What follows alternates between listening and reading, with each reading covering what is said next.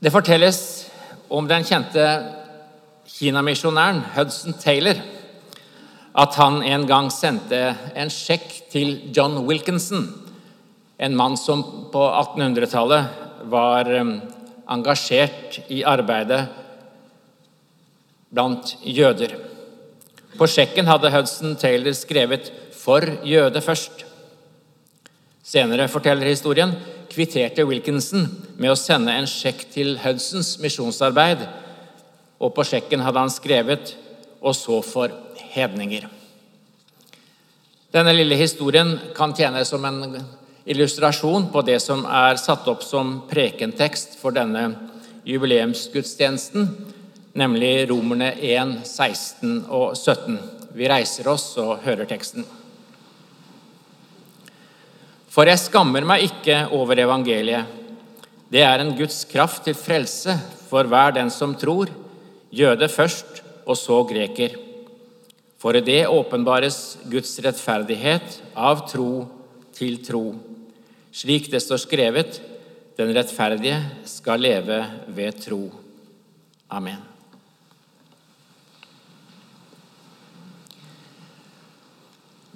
For jeg skammer meg ikke evangeliet.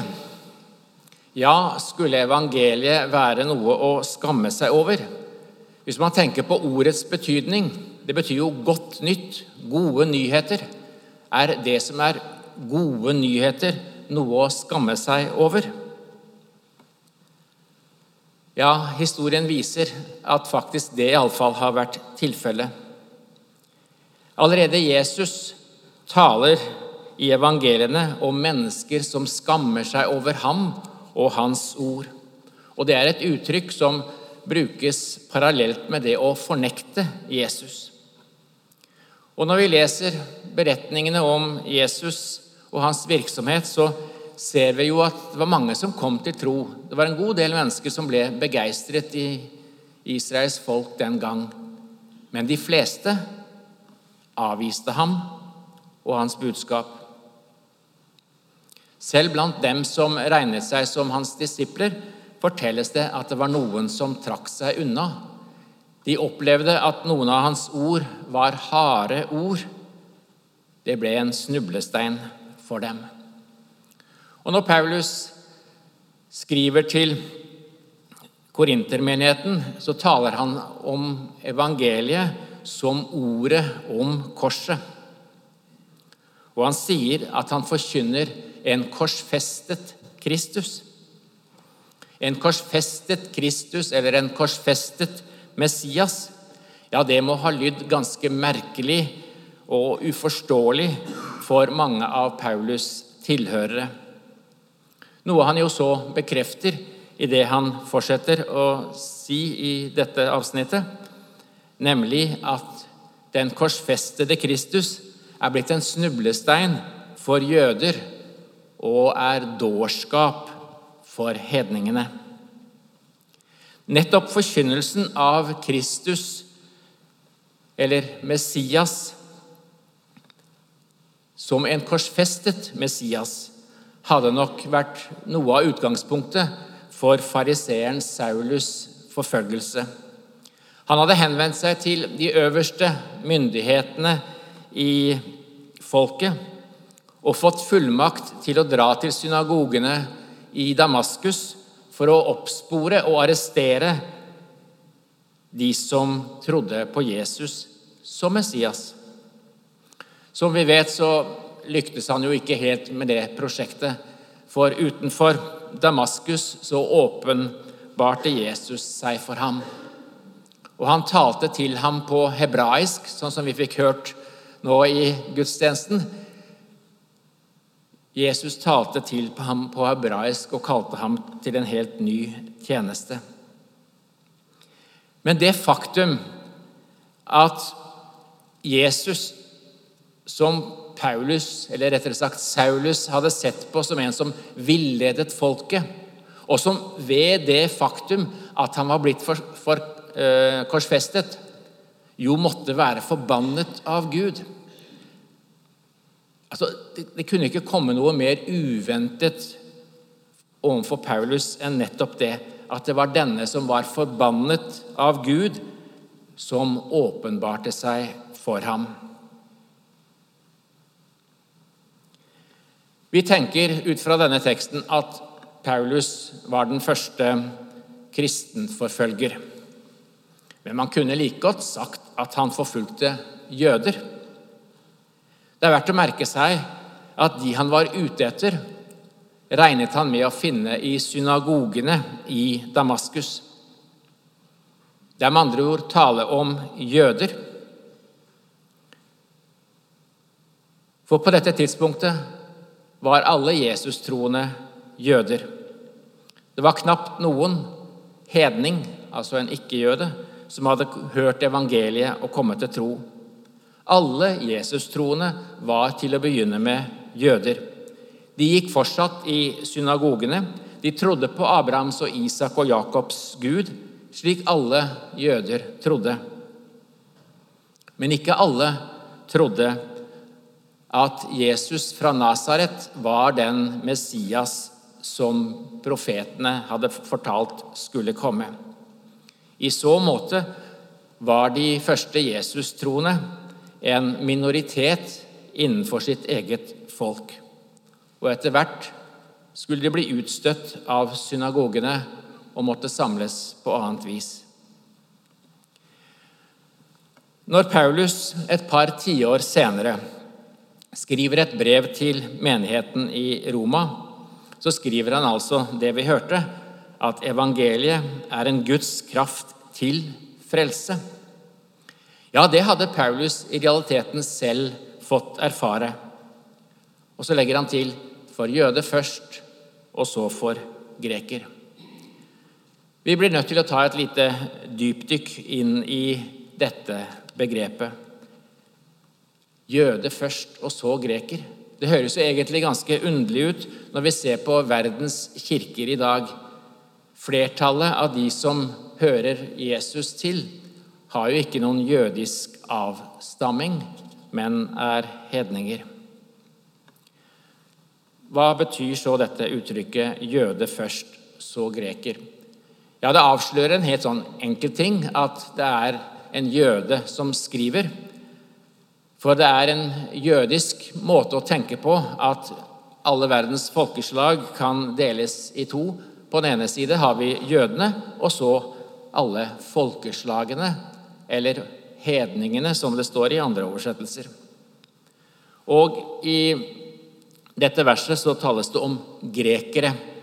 Og greker er altså i denne sammenheng bare et navn på alle folkeslag. Så når Paulus taler om jøder og grekere, så betyr det alle mennesker, uansett opprinnelse. Jøde og greker er altså et inkluderende uttrykk. Det skal omfatte alle. Men så skal vi også merke oss når Paulus bruker dette begrepet jøde og greker, og det bruker han ganske mange ganger, så står jøde alltid først. Det kan oppfattes som en rangordning, men det er åpenbart ikke slik, i alle fall ikke i alle tilfeller. Av sammenhengen vil det fremgå at Paulus kan tenke på noe annet. Det heter for eksempel i Romerne 10:12, for her er det ikke forskjell på jøde og greker. Alle har den samme Herre. Her er det ikke forskjell på jøde og greker. Det er jo et av hovedpoengene i Paulus' forkynnelse. Det er ikke slik at det er forskjell på jøde og greker i forholdet til Jesus. Alle blir frelst ved tro på ham. I samtiden var dette på sett og vis et ganske oppsiktsvekkende og revolusjonerende budskap. Det var nemlig veldig mange som i den første kristne tid tenkte at dersom hedninger skulle få del i frelsen, så måtte de først bli jøder. De måtte holde Moseloven for å få del i disse løftene. Dette kan vi lese om i Apostlenes gjerninger kapittel 15, hvor det fortelles at det kom noen jøder fra Jerusalem til Antiokia og sa til dem: hvis dere ikke følger skikken vi har fra Moses og lar dere omskjære, kan dere ikke bli frelst. Det klare betingelser, men hverken Paulus eller Peter eller Jakob eller de andre apostlene kunne akseptere et slikt krav. Som Peter sa på dette såkalte apostelmøtet, han sa følgende: vi, det vil si vi jøder, tror at vi blir frelst av Herren Jesu nåde, vi på samme måte som de, det vil si som hedningene. Frelsen ikke basert på omskjærelse og lovgjerninger, men utelukkende på Herren Jesu nåde. Derfor det ikke noen forskjell på jøder og hedninger. Og akkurat det samme sies jo da i prekenteksten vår. Evangeliet en Guds kraft for alle som tror. Det omfatter jøder, grekere, russere, nordmenn, somaliere, eller hvem det nå måtte være. Men det står altså for jøde først, og så for greker. Og da virker det som at man først sier en ting, at her det ikke noen forskjell, men så nevnes det i en slags prioritert rekkefølge. Hva betyr da først? Selvsagt kan man bare tenke at det et tidsadverb. Det Paulus i så tilfelle taler om at evangeliet først ble forkynt for jøder, og deretter for hedninger. Og det svarer vel til det vi leser i Det nye testamentet. Misjonen hadde jo sitt utgangspunkt i det jødiske folk. Jesus sa at disiplene skulle begynne å være hans vitner i Jerusalem og hele Judea, i Samaria og like til jordens ender. Så det var utvilsomt en slik geografisk orientering som gjorde at evangeliet kom til jødene først. Men det virker som det noe mer. Det var ikke bare at de rent tilfeldig skulle få høre evangeliet først. Nei, de hadde en førsterett til evangeliet. Hvordan Paulus forstod dette fremgår i grunnen ganske tydelig når man leser om hans misjonsvirksomhet i apostlenes gjerninger.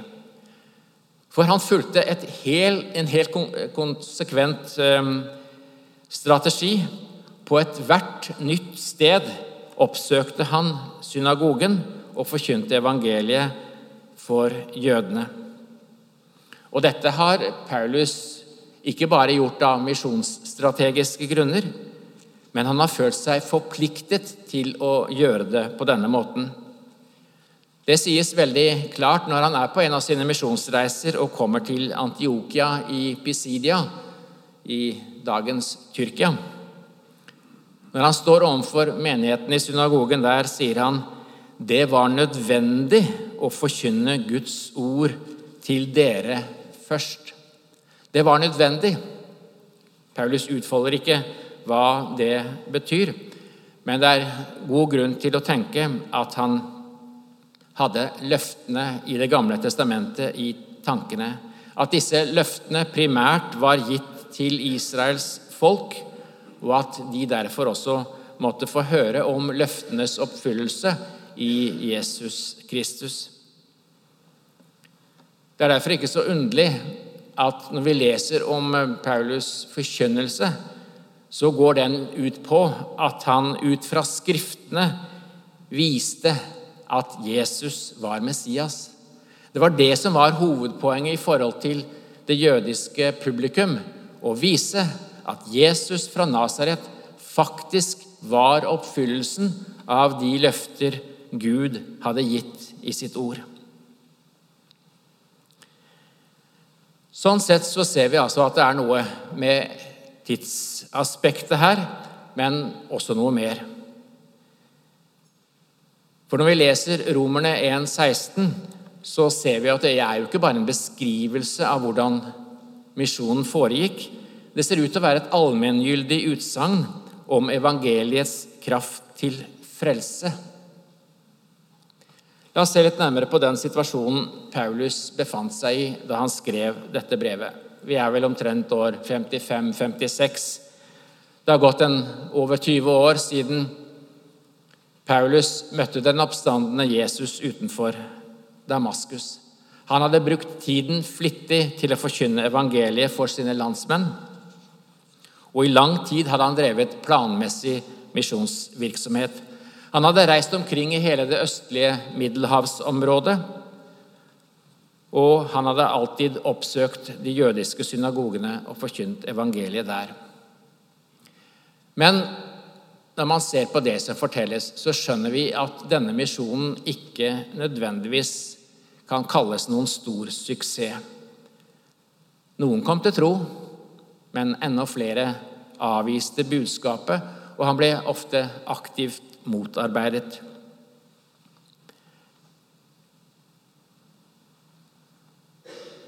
Det var altså noen som kom til tro, men det var åpenbart ikke flere enn at Paulus i Romerne 11 må tale om at det en rest som har tatt imot evangeliet. Med andre ord, en minoritet. Det var realitetene for Paulus når han skriver romerbrevet. Og så begynner han altså så dristig i det første kapittelet med å si at evangeliet en Guds kraft til frelse for jøde først. Hadde ikke realitetene vist ham at det ikke var tilfellet? Nå det noe som tyder på at Paulus ikke tenkte så tradisjonelt som mange andre jøder, nemlig at det som hadde med frelsen å gjøre, først skulle skje med Israels folk, og så med hedningene folkene. At Paulus altså tenker litt annerledes om tidsperspektiv, fremgår når han utfolder dette i Romerne 11:25. For der sier han at Israels frelse skal komme etter at folkeslagene kommet inn i fullt tall. Da taler han åpenbart om Israels frelse som noe som skal gjelde hele folket. For han sier at inntil da så ligger det en delvis forherdelse over Israel. Ikke en fullstendig forherdelse, men en delvis forherdelse. Derfor det bare noen som kommer til tro. Hva betyr det da at evangeliet for jøde først? Jo, det må bety at evangeliet først og fremst for jødene. De har en førsterett til dette budskapet fremfor alle andre. Og det ser vi faktisk også av Jesu egen forkynnelse. Da en kananeisk, altså en ikke-jødisk kvinne, kom til Jesus og ba han helbrede hennes datter, så svarte han: «Jeg ikke sendt til andre enn de bortkommende sauene i Israels hus.» Og vi hørte teksten om Sakkeus, som nettopp var en av disse bortkommende i Israels hus. Han var et Abrahams barn, men han var kommet bort. Og når Jesus sendte ut sine 12 apostler, så sa han: «Ta ikke veien til hedningene, og dra ikke inn i samaritanernes byer. Gå heller til de bortkommende sauene i Israels hus.» Nå vet alle dere som sitter her at Jesus også sa noe mer. At han etter oppstandelsen sendte ut apostlene med ordene: «Gå derfor og gjør alle folkeslag til disipler.» Og det sier vi halleluja og amen til. Men det viser allikevel disse ordene av Jesus at det var en spesiell forpliktelse han og senere Paulus hadde overfor det jødiske folk. Hva så grunnen til dette? Jo, det henger sammen med at Gud har gjort det slik. Han har utvalgt et folkeslag framfor andre folkeslag. Det var ikke fordi de var så mye bedre. Nei, vi kan lese tekster i Det gamle testamentet som veldig klart understreker at denne utvelgelsen var begrunnet i Guds nåde og barmhjertighet, ikke ved noe i folket selv. Guds løfte til Abraham, slik vi leser det i første Mosebok, skulle få konsekvenser for alle folkeslag, sies det. Men det var allikevel primært gitt til Abraham og hans etterkommere. Og det er et faktum som vi ikke kan komme bort ifra. Så derfor fastholder Det nye testamentet jødenes førsterett til evangeliet.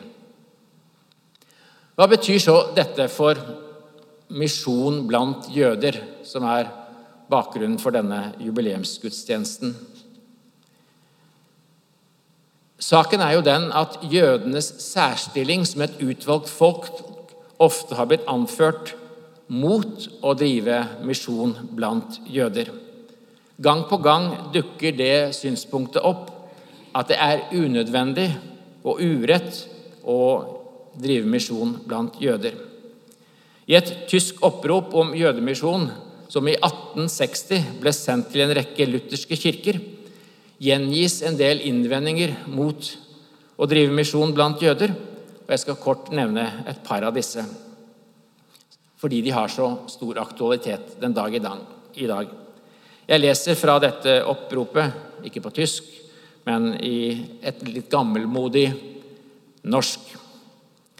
Man har ment at når Israel skal omvende seg, da vil Herren gjøre noe ganske spesielt. Men på sådanne forhåpninger vil vår lutherske kirkes nøkterne sinn aldri tørre å innlate seg, fordi den vet at ingen kan kalle Jesus for Herre uten ved den hellige ånd, og at denne ånd ikke meddeles annerledes enn ved ord og sakrament. Det er meget nøkterne, men kloke ord. Det viser at Israelsfolkets særstilling ikke innebærer at de blir frelst på noen annen måte enn oss hedninger. Det nye testamentet kjenner bare én vei til frelse. Det er ikke noe annet navn gitt under himmelen vi kan bli frelst ved, sa jødiske Jesus-troende til ikke-troende jøder. Det var til dem han understreket apostelen Peter, at det ikke fantes noe annet navn som man kunne bli frelst ved. Visstnok er det noe spesielt og underfullt ved Israels frelse i endetiden, når hele folket, ser det ut til, på en eller annen måte skal akseptere dette budskapet. Men de blir ikke frelst på noen annen måte enn vi. Bare hør hva Paulus sier i Romerbrevet. Jeg leser et par vers derfra i kapittel 10. For hvis du med din munn bekjenner at Jesus er Herre, og ditt hjerte tror at Gud har oppreist ham fra de døde, skal du bli frelst. Med hjertet tror vi, så vi blir rettferdige. Med munnen bekjenner vi, så vi blir frelst. Skriften sier, ingen som tror på ham skal bli til skamme. For her er det ikke forskjell på jøde og greker. Alle har samme Herre, og han er rik nok for alle som påkaller ham. Og den som påkaller Herrens navn skal bli frelst. Det er jo det som sies i preketeksten vår, at dette med Israels førsterett, det gjelder i forhold til tro på evangeliet. Tro på evangeliet som en Guds kraft til frelse. Det er det budskapet som har kraft til å frelse. Og det gjelder først for jøde og så for greker. Men det finnes ikke noe annet ord som gir kraft til frelse.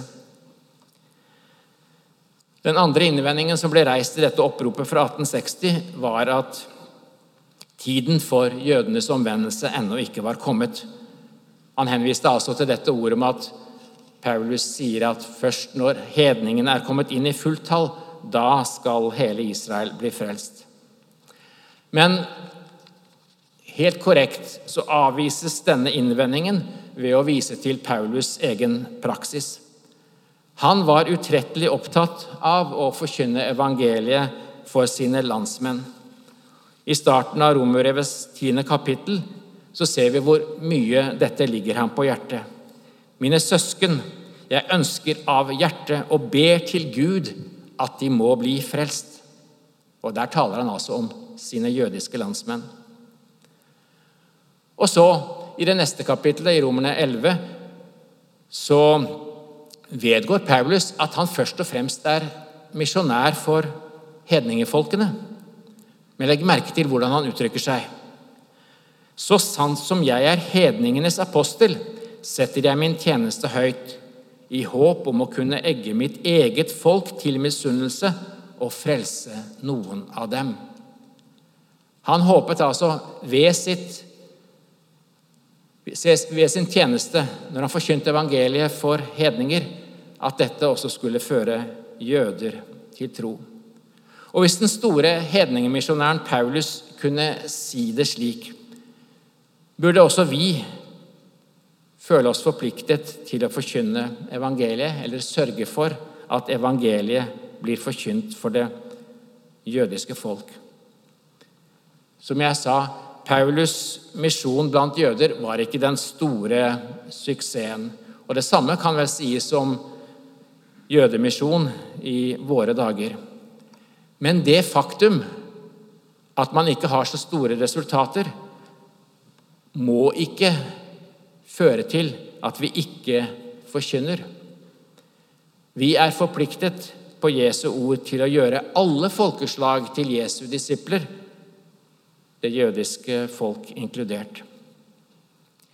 Gjennom hele historien har det, til tross for at det kanskje ikke alltid har vært så synlig, det har alltid vært Jesus-troende jøder i den kristne kirke. Og jeg tenker at nærværet av Jesus-troende jøder veldig, veldig, veldig viktig.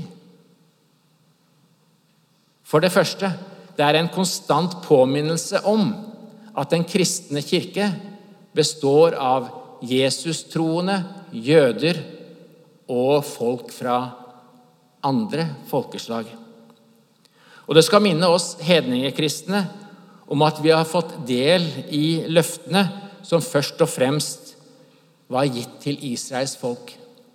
I Romerne 11 bruker Paulus dette bildet at hedningefolkene innpodet i det treet som har sine røtter tilbake til Abraham, Isak og Jakob. Vi var opprinnelig uten disse løftene, men gjennom evangeliet har vi også fått rett til disse løftene sammen med Israels folk.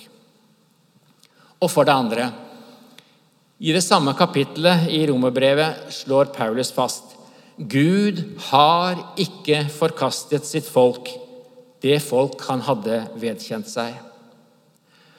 Når jøder kommer til tro på Jesus, det i virkeligheten et viktig, synlig bevis på at Gud trofast.